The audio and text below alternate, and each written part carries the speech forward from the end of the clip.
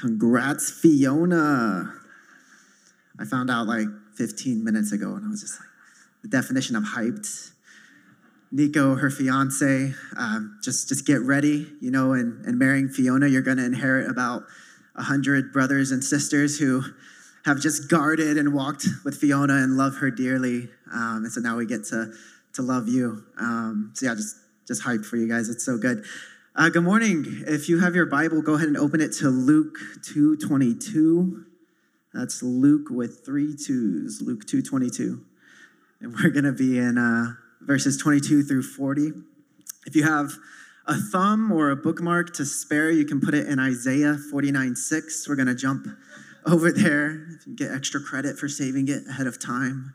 For those of you that don't know me, my name is David. I'm excited to be with you guys again. Missed you guys last week, but honestly, we were having a blast at baptisms. I was dedicated to the grill. I wasn't dedicated to the sunscreen. And thanks to the healing powers of aloe vera and the prayers of my wife, I have recovered. But I just want to say a word about the baptisms last week. I personally was so encouraged. What the baptism weekend did was it kind of gave us some space to interact with some members of our church that we don't normally get to interact with and sit down and like talk face to face and not just be, don't get me wrong, like this is great, like looking at a preacher, looking at a worship band, but to get to take time and like look at each other over a hot dog or a hamburger, it was really, really special. And for me, honestly, like just getting to hear Kiara's story and getting to talk to other people in our church, like I started to realize like God is at work in these really like small but very beautiful ways in the lives of individuals in our church. And I just want to like encourage you with that. Don't be afraid to take some time and just like talk to people that you normally wouldn't talk to. I'm guilty of it. I come into church, I got the seat that I sit in and the people that I feel comfortable talking to. But I was just reminded last weekend, like when I took a moment and I stepped out of like my normal circle and my normal routine, it was like, oh wait, like God is really at work in our church, and it's really, really cool. So I just wanted to encourage you guys with that. I'm looking forward to getting in the Word with you guys this morning. This morning, as Justin said, we get to kind of wrap up the beginning of the book of Luke, which we've been in for the last 2 months. And really what these last 2 months have been all about has been the birth story of Jesus. Just to remind you, we heard about the prophecy that John the Baptist was going to be born. We saw God work in a miraculous way as Elizabeth, who wasn't able to have kids, in the end was able to give birth to a son, John the Baptist. And then the angel came and appeared before Mary. And remember, we just saw this beautiful response of faith from Mary when she said, just let it be to your servant according to your word. And then she goes and visits Elizabeth. And that's what I got to preach on last time. And we talked about like how the Holy Spirit just kind of pops up and speaks through Elizabeth just to confirm to Mary, like, hey, getting a lot of noise up here. Just what you've heard from the Lord is true, and that you're the mother of the Lord. And then last time, 2 weeks ago, when Justin preached, he got to preach on this miraculous verse, right? And things are crazy, like angels are showing up and singing a hallelujah chorus to some shepherds out in the middle of the field. And Luke's just been showing there's a lot of things that happen, and God is involved in this story. And so as we wrap it up towards the end of Luke 2 today, what we're going to see is that God still isn't done. Like there's more fireworks to come. And we have one more episode of that today. And so what we're going to see today is kind of a capstone. God's going to show us through Luke that if you still aren't sure who this baby is that's been born to Mary and Joseph, you're about to find out, and you're about to have it confirmed. And it's going to be through a really cool cast of characters. There's 2 people we're going to meet today, Simeon and Anna. And we're going to see that they were born in the middle of a very chaotic time in the story of Israel and the history of Jerusalem. But God's going to speak something very clearly to them. And I think in his word that he speaks to them and through them, I think it's going to be a word for us this morning. So buckle up. If you've got your scriptures open to Luke 2:22, we're going to start there. It's a long one, but patience and endurance are a virtue. Great, let's read. Starting in Luke 2, verses 22. It says, "And the time came for their purification according to the law of Moses. They brought him up to Jerusalem, him meaning Jesus, to present him to the Lord. As it is written in the law of the Lord, every male who first opens the womb shall be called holy to the Lord, and to offer a sacrifice according to what was said in the law, and this is the sacrifice, a pair of turtle doves or 2 young pigeons. Now, there was a man in Jerusalem whose name was Simeon, and this man was righteous and devout, waiting for the consolation of Israel. And the Holy Spirit was upon him, and it had been revealed to him by the Holy Spirit that he would not see death before he had seen the Lord's Christ. And he came in the Spirit into the temple, and when the parents, Mary and Joseph, brought in the child Jesus to do for him according to the custom of the law, he, meaning Simeon, took him up in his arms and blessed God, and he said, Lord, now you are letting your servant depart in peace according to your word. For my eyes have seen your salvation that you have prepared in the presence for all people, a light for revelation to the Gentiles and glory to your people Israel. And his father and his mother marveled at what was said about him. And Simeon blessed them and said to Mary, his mother, Behold, this child is appointed for the fall and rising of many in Israel, and for a sign that is opposed. And a sword will pierce through your own soul also, so that the thoughts of many hearts may be revealed. And there was a prophetess, Anna, the daughter of Phanuel, of the tribe of Asher. She was advanced in years, having lived with her husband 7 years from when she was a virgin, and then as a widow until she was 84. She did not depart from the temple, worshiping with fasting and prayer night and day. And coming up at that very hour, she began to give thanks to God and to speak of him to all who were waiting for the redemption of Israel. And when they had performed everything according to the law of the Lord, they returned into Galilee to their own town of Nazareth. And the child grew and became strong, filled with wisdom, and the favor of God was upon him. This is the word of the Lord. Church, let's pray.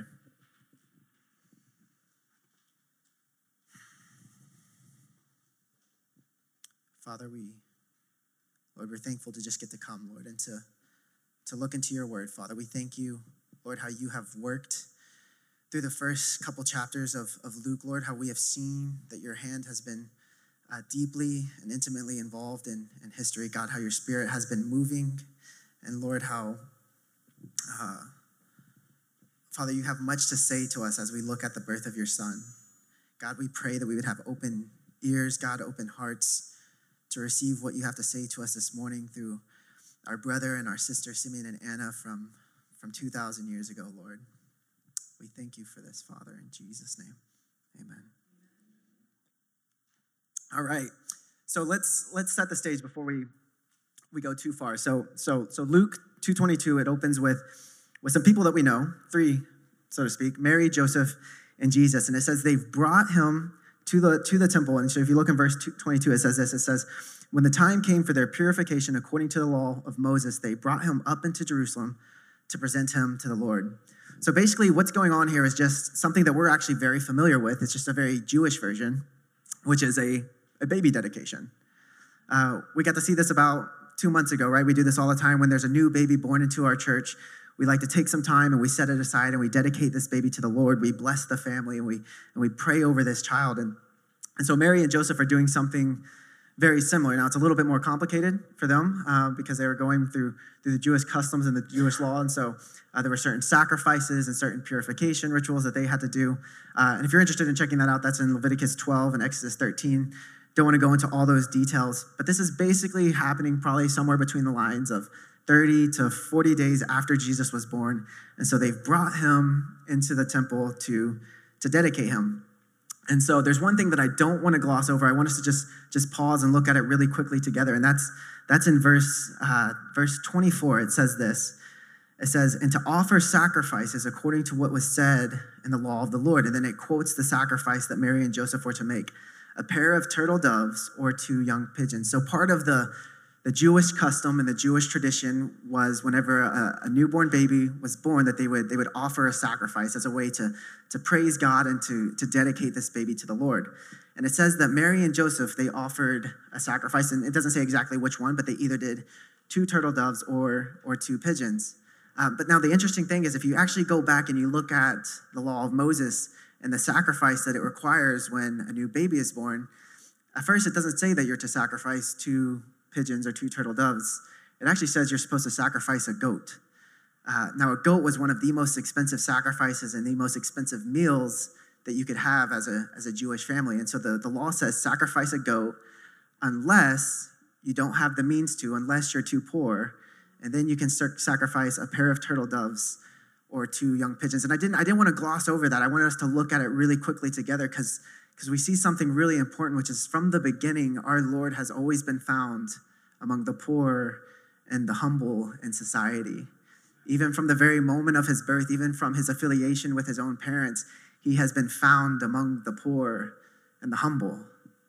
And I know, thank you, praise God, that he didn't come from a privileged or a wealthy or a powerful background. He came among the humble and among the poor. And I just wanted to stop there really quick because I want us to be wary in our present day. There's this tendency that we hold up things that are shiny and well polished, and we try to say that this is Christ, whether it's a really, really well-produced church service with lots of light and lots of cool ambiance, or whether it's a hipster pastor that for some reason always looks good, that we need to be careful. Don't worry, Justin, I'm not talking about you. I love you.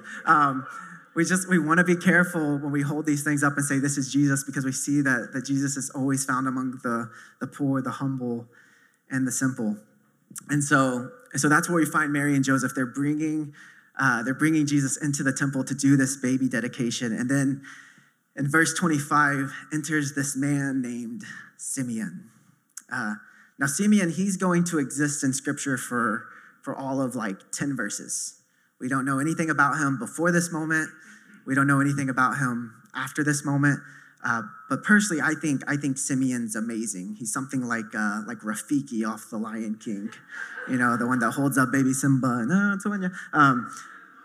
he's kind of like a Rafiki to me. And though we've only got 10 verses about him, we know a lot. We know a lot about him from these 10 verses, and we know a lot about him because we know a thing or two about Jewish society in the days of Jesus. And so there's 3 things that Scripture tells us about him in verse 25.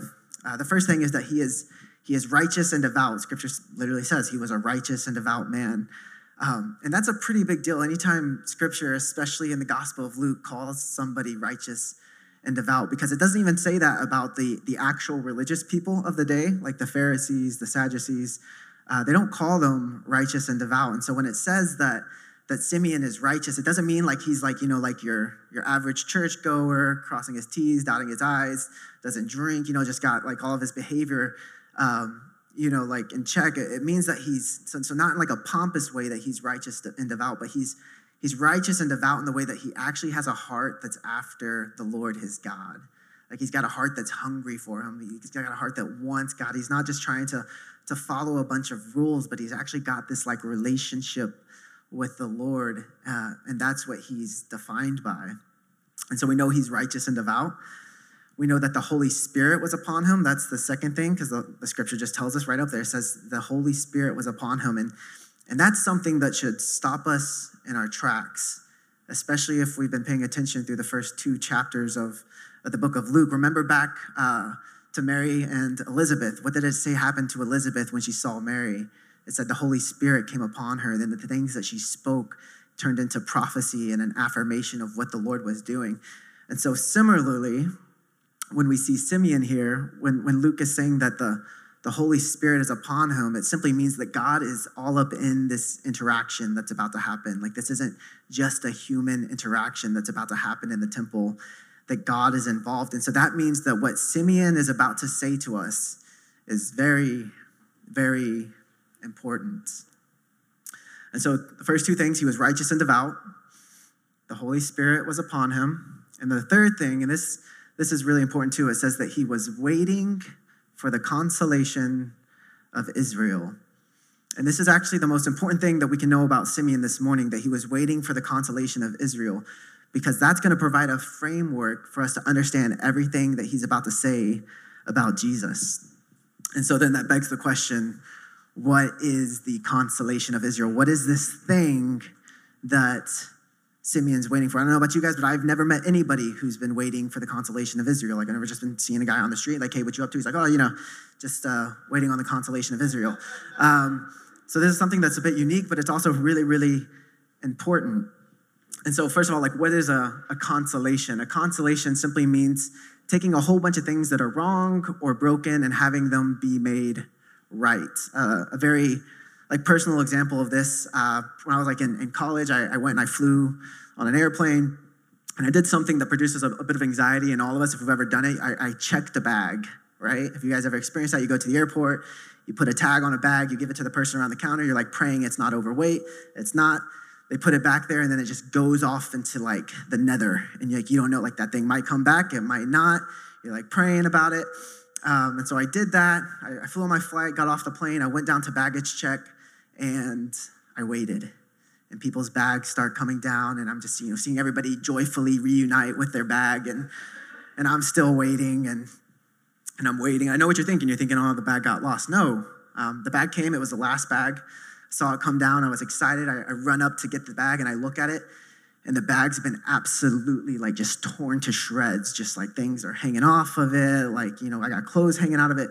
And I remember like as a kid, I used to want to ride those conveyor belts like into the back and kind of see what's in the back of the airport. And after this, I was like, I don't want it, because obviously there's grizzly bears back there, and they tear into people's bags. And so the thing was just absolutely destroyed. I took my bag to the desk, and I showed it to the counter, and they're like, that is quite unfortunate. And so, right, thanks for the sympathy. And so what they did is they actually looked up my bag online. They figured out what it was. They determined the value of the bag, and then they wrote me a check right then and there and said, here, we hope this covers the bag. So that was, in a sense, that was a consolation, right? Like they took something that was messed up, something that was broken, and they made it right. And so we see that Simeon also is waiting for a consolation. He's waiting for something broken to be made right. But Simeon's not waiting for just any consolation, right? He's not waiting for a bag at the airport. It says that he's waiting for the consolation of Israel. The consolation of Israel. So what was the consolation of Israel? What is this thing he's waiting for? Well, to understand that, we need to sum up about 3,000 years of Old Testament history in about 2 minutes. So hold on. Somebody set a timer. Not really, don't do that.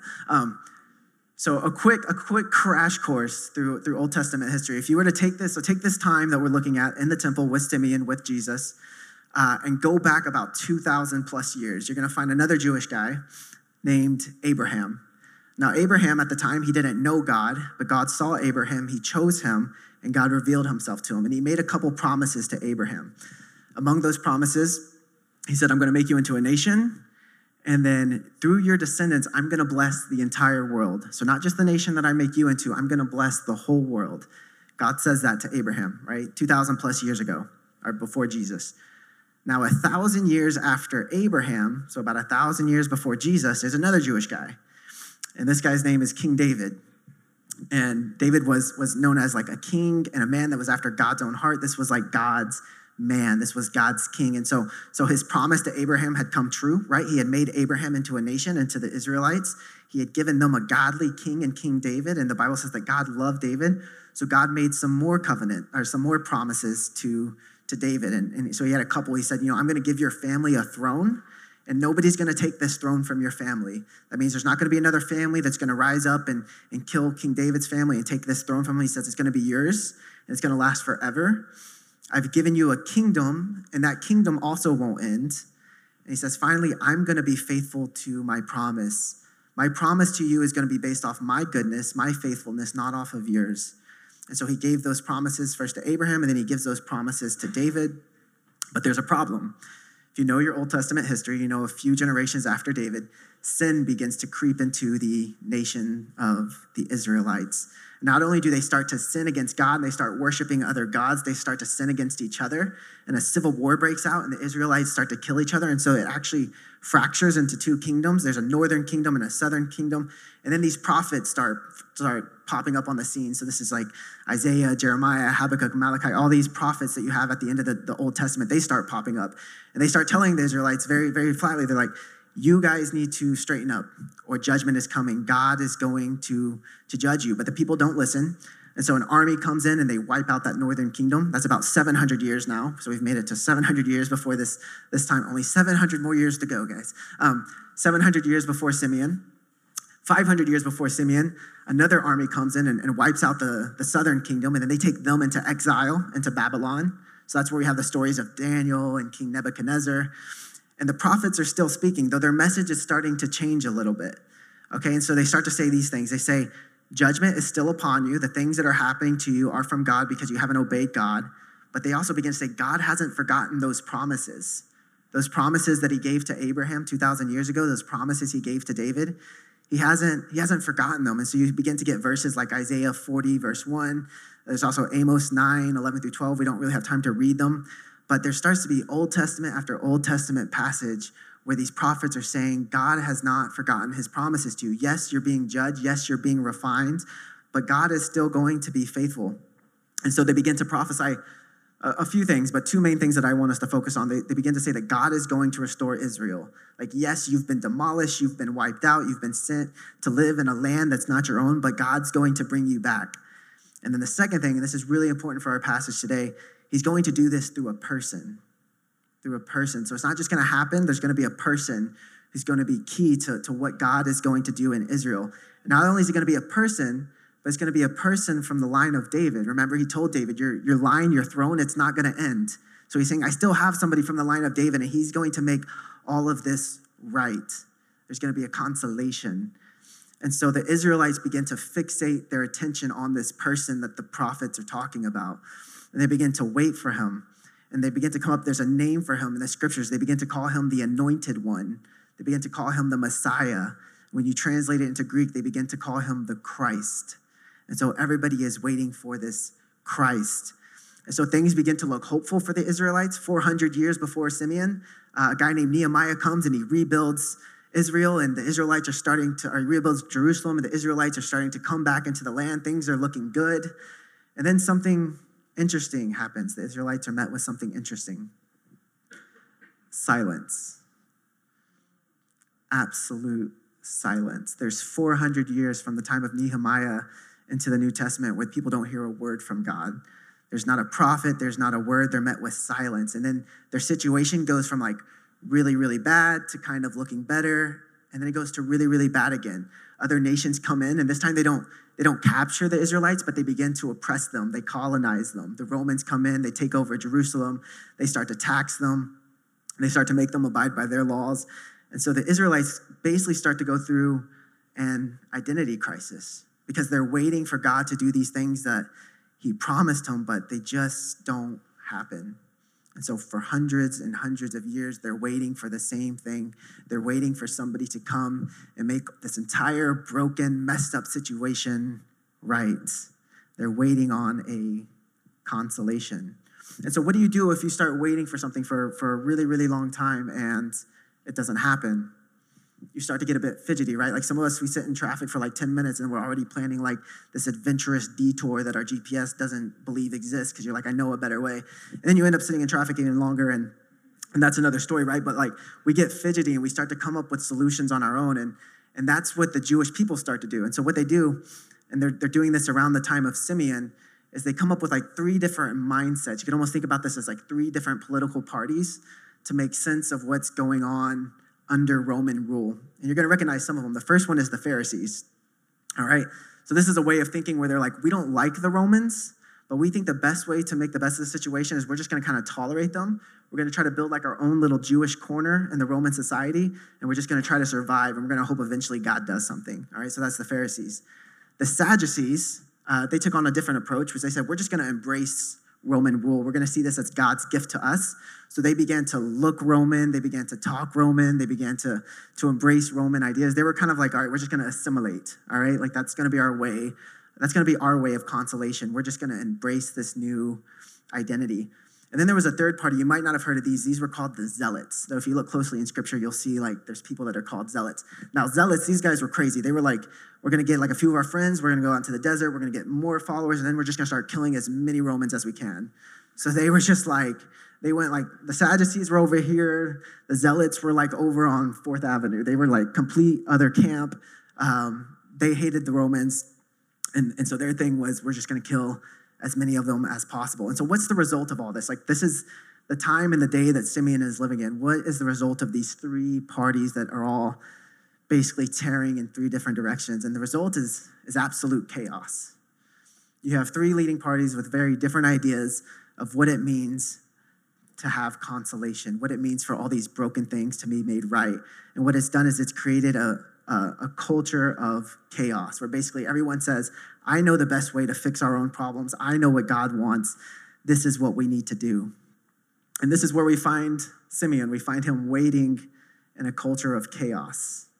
But can we just like relate to that for a moment? Because I think if we were to take a moment and just think about our own society and our own day right now, I think we'd say there's probably just a little bit of chaos, right? Like we laugh because it's true. Like politically, there's chaos. Culturally, there's chaos.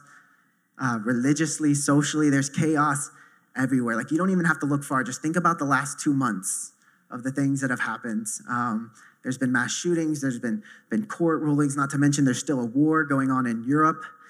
And you can take any one of those things and you'll find 5 different opinions of what it means to fix that situation, even just within like Christian circles. And what it's produced is absolute chaos. And to be honest, it's quite exhausting.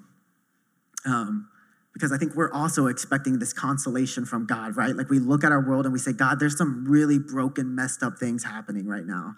And I don't know what to do with them, but like we expect these things to get fixed. Like nobody looks at these things and be like, yes, we just want more of this to continue. We're like, no, God, something's not right here. And we think it needs to be fixed. And so we begin to wait a lot like Simeon. And so I think Simeon kind of has a word for us of what it means to wait in a culture of chaos for God to do something. Because so first of all, if you look at Simeon, notice something really interesting. He hasn't thrown his hat into the ring with the Sadducees, the Pharisees, or the Zealots.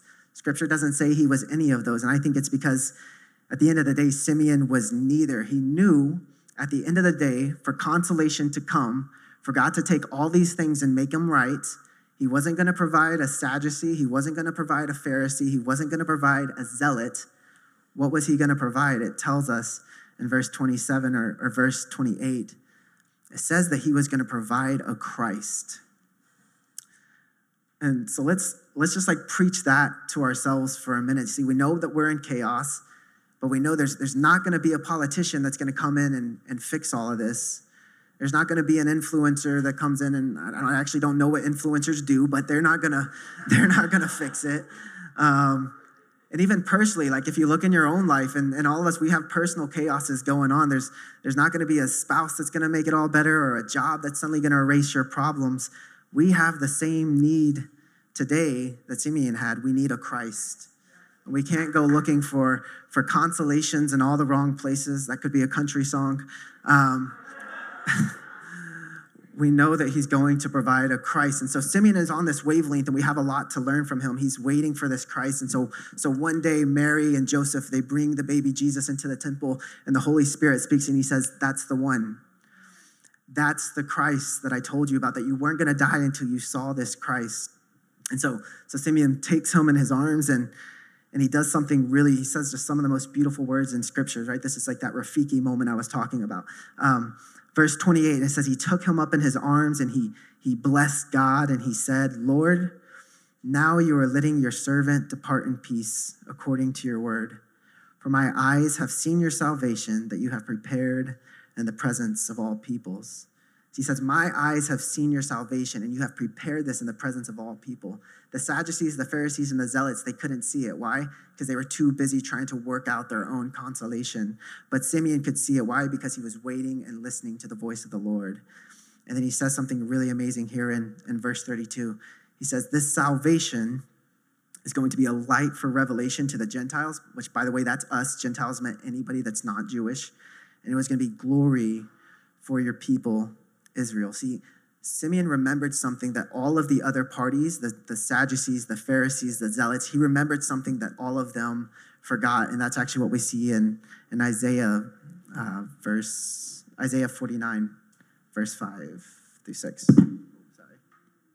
It says this, and this is, you're going to understand kind of why Simeon phrased these things about Jesus the way he did. If you look at Isaiah 49, verse 5, it says, and now the Lord says, he who formed me from the womb to be his servant, to bring Jacob back to him, that Israel might be gathered to him, for I am honored in the eyes of the Lord, and my God has become my strength. Here's the important part, verse 6. He says, it is too light a thing that you should be my servant to raise, and he's talking about the Messiah, he's talking about the Christ, that you should be my servant to raise up the tribes of Jacob and to bring back the preserved of Israel. He says, I will make you as a light for the nations, that my salvation may reach the ends of the earth. That was a prophecy about the Christ, and that's a prophecy that Simeon is almost quoting verbatim as he talks about Jesus when he's in his hands. You see, the Zealots, the Pharisees, the Sadducees, they were so worried about this consolation of Israel. They thought the only thing God wanted to do in the world right now was to make Israel great again. Like, that's just what they're focused on. Like, this is it, that God needs to make us as a nation good again. But Simeon remembered that the God's plan was never just to focus on Israel. In fact, that verse we just read, God says, that's too light of a thing. That's too small. That's too easy. Instead, he says, I'm going to raise up this Messiah. I'm going to raise up this Christ. And it's going to be a light of revelation to everyone, to the Gentiles. Yes, glory for the people of Israel, but also for the whole world. See, God wasn't just trying to solve Israel's chaos. He was trying to solve the chaos of the world. And that's got to be good news to us. Why, David? Because the answer that the Christ was to Simeon's chaos is the same answer that's to us and our chaos. Let me say that again. The same answer to Simeon's chaos is the answer to us and our chaos, and it's a person. It's Christ. And so as we begin to wrap up and close, I just want us to ask ourselves, like, what do we do with this? Like, how do we bring this episode, this revealing of the Lord's Christ to Simeon and to Anna 2,000 years ago in Temple? How do we bring this into present day Brooklyn? The first thing, and we've kind of already established, is just understand we live in a world of chaos. I don't say that as a pessimist, I promise. Like, I'm usually a pretty optimistic person. I wake up, I go outside, I whistle, I say hello to my neighbors. I know that's like insanity in New York City, but I do it. Like, I'm generally a happy person. But at the end of the day, we live in a world of chaos, and that's not new to us. It's not new to Simeon's day. Even Jesus said, he said, in this world you will have trouble, but take heart, I have overcome the world. And so what do we do with this? I just want us to, and this thought came to me while we were worshiping, and it's going to be weird, but just embrace it. I want everybody in here, just close your eyes for a minute. Just embrace the weirdness. Just do it. Close your eyes. And I want you to take Simeon and Anna, and I want you to put them in this room. And there are brothers and sisters. They knew about the Christ before we ever did. I want you to put them in this room, and I want you to think, what is the word that they have for you? And I want you to think, like, what is the chaos that you would tell them about our own world? Like, Simeon, listen, like, you don't understand the type of things that people are telling us that we need to do these days. You don't understand where the world is going. You don't understand my life and the things that have happened in it. And I want you to think, what would they say to you? And I could guess that Simeon's going to do the same thing that he did back in that day, which he would raise up the Christ. And he would say, this is your light. The Christ is here. Don't miss it. You can open your eyes if you want. Thanks for doing that. But many of us, we're at such a risk because we're just like the people of Simeon's days. We're so busy trying to work out our own consolation and say, like, God, I got this. In fact, I just need you to, like, get behind my consolation plans. But Simeon says to us, no, this is the Christ. Don't miss it. A few examples of what this could look like. I mean, some of us, I know you come from like a tough background and you've spent all your life just trying to become this self-made person. Like, that's your consolation, to like pull yourself up by the bootstraps so you can look at everybody else around you and say, hey, I've made it, I've done it, I'm worth something. Or some of us, we might be trying to numb the chaos and the realities of our own world, whether that's through alcohol or sin or just becoming so busy that we can't feel, we can't think. And at the end of the day, for some of us, we're just trying to like be our own God. Like, we're like, I can just work out whatever I need in this life. I'm my own consolation. And at the end of the day, it's just not true. We're going to find that every single one of those things are going to leave us still wanting, still needing more, still feeling like things just aren't right. And keep in mind, I'm not saying don't work hard. I'm not saying don't look at the things of the world and be like, God hasn't called me to care about these things. But I'm just saying, like, when it comes to like our peace, when it comes to how we know that everything's going to be okay, we can't look to our own efforts. We have to look to Christ. And so I want to offer the words of Jesus in John 8:12. He says this. He says, I am the light of the world. Whoever follows me will not walk in darkness, but have the light of life. There is a way to navigate this life, yes, even with all the chaos, even with all the darkness, that still has light for us, and it's through Christ. And so if you're here this morning and like that's new to you and all you know is my life is so much chaos and David, you don't know the things I've been through. You don't know the things that are going on like up here and in here right now. I want to say I hear that, but there is light for you extended in Christ. And if you find yourself here this morning just like overwhelmed with the chaos of life, and like I said, like last week, I was just so encouraged to hear testimony of like how God still meets us in our chaos through Jesus. We're going to have a time of prayer when I'm done preaching. Just like come up and just say like, all you got to say is, hey man, it's chaotic. And just like allow us to pray for you. If you're a Christian already in this room and you've been following Jesus for a while, but you just find yourself just absolutely decimated in our current cultural moment of like, I don't know what to do anymore. I got Christians yelling at me that I got to act this way. I got Christians yelling at me like that I need to act this way. And who knows what Rome is telling us, right? Like who knows what the world and the cultures are telling us. And you just feel exhausted. I want to encourage you, don't leave him. Don't leave your light. He's still there. We've been given it. And it's the same thing. It's always been there. It's not our political convictions. It's not our algorithms. It's not even our piety. It's always been a person. It's always been Jesus. And my prayer for us as Jesus followers this morning is that we will stay in that light and that we'll ultimately become like the last character in our scriptures, Anna. I know I didn't have time to like dwell on her a lot, but I want us to look at her really quickly, starting in verse 38. She lived a long, very unfair life. You could probably assume there'd been plenty of chaos in Anna's life, but listen to her response to the Christ when she encounters him. It says, and there was a prophetess, Anna, the daughter of Phanuel of the tribe of Asher. She was advanced in years. That's a politically correct way to say she was a bit old. Having lived with her husband 7 years and from when she was a virgin, and then she was a widow until she was 84. Some translations just say she was a widow for 84 years. She had lived a long time alone, but it said she did not depart from the temple, worshiping with fasting and prayer night and day. And coming up at that very hour, she began to give thanks to God and to speak of him to all who were waiting for the redemption of Israel. And so my prayer is that for those of us who follow Jesus, that we would be like Anna, that we would stay in that light and be able to show others that, hey, we walk in a light in this world that we can bear up a bit under this darkness. I want to leave us just really quickly with Colossians chapter 1, verse 15 through 22. And I think this is just the sermon from Scripture, from everything I've been saying of the value and the person of Christ in our present age. My Bible literally translates this section as the preeminence of Christ. So this is who our Christ is, and this is who he is to us in this current age. Verse 15 through 22, it says this: he was the image of the invisible God, the firstborn of all creation.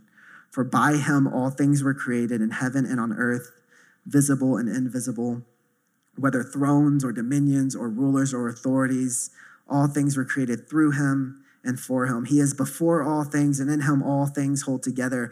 And he is the head of the body, the church. He is the beginning, the firstborn from among the dead. And in everything he might have preeminence. For in him all the fullness of God was pleased to dwell, and through him to reconcile to himself all things. I want to read that part again because it's really important. And through him to reconcile or to console all things to himself, whether on earth or in heaven, making peace by the blood of the cross. So our Christ has come, past, present, and future, and he's going to fix and reconcile all things to himself. He is the shelter that we walk in this present age of chaos. And church, let's cling to him. Like I said, there's going to be a prayer team once I get done, which is happening right now. I'm going to pray to close us. And if anything, you feel like the Lord's just spoken to you, or if you find yourself struggling under the weight of your own chaos or the chaos of this world, like we just want to pray. We want to be able to point people towards Jesus. We want to be able to journey into the light of Jesus with you. So whether that's on a global scale, whether that's just in your life, we want to be able to pray over it. So church, let's pray together. Father God, Lord, you know our frame, Lord. Lord, you know this world, Father. You created it good and beautiful and true. But Father, sin and the powers of this world have plunged us ever more into chaos, God. But we don't want to despair. Father, we don't want to just sit around and wait for an afterlife, Father. We want to walk in the light of Christ now. Lord, I pray for those who all they've ever known is the darkness of this world, whether it's the darkness of anxiety or depression or the darkness of sin and bad decisions, Father, or the darkness of the pressure and the disappointments of life. Father, I just pray for them that right now, Lord, you would speak to them and that you would say, I have light for you, and this light is found in Jesus. This light is found in the Christ. Father, I pray that you would give them boldness and courage to just go and find somebody to pray with. Father, I pray for your people in this room that are called by your name, Lord, that we would cling to the light of Jesus, that we wouldn't wander from it, Father, that we wouldn't look to the things of this world in order to be our consolation. But Father, we would be like Simeon. We wouldn't throw our hats in the ring with the things of this world, but that we would trust in Jesus, our hope, our Messiah, our Christ. We thank you for your word, Father. We pray that you would use it in Jesus' name. Amen.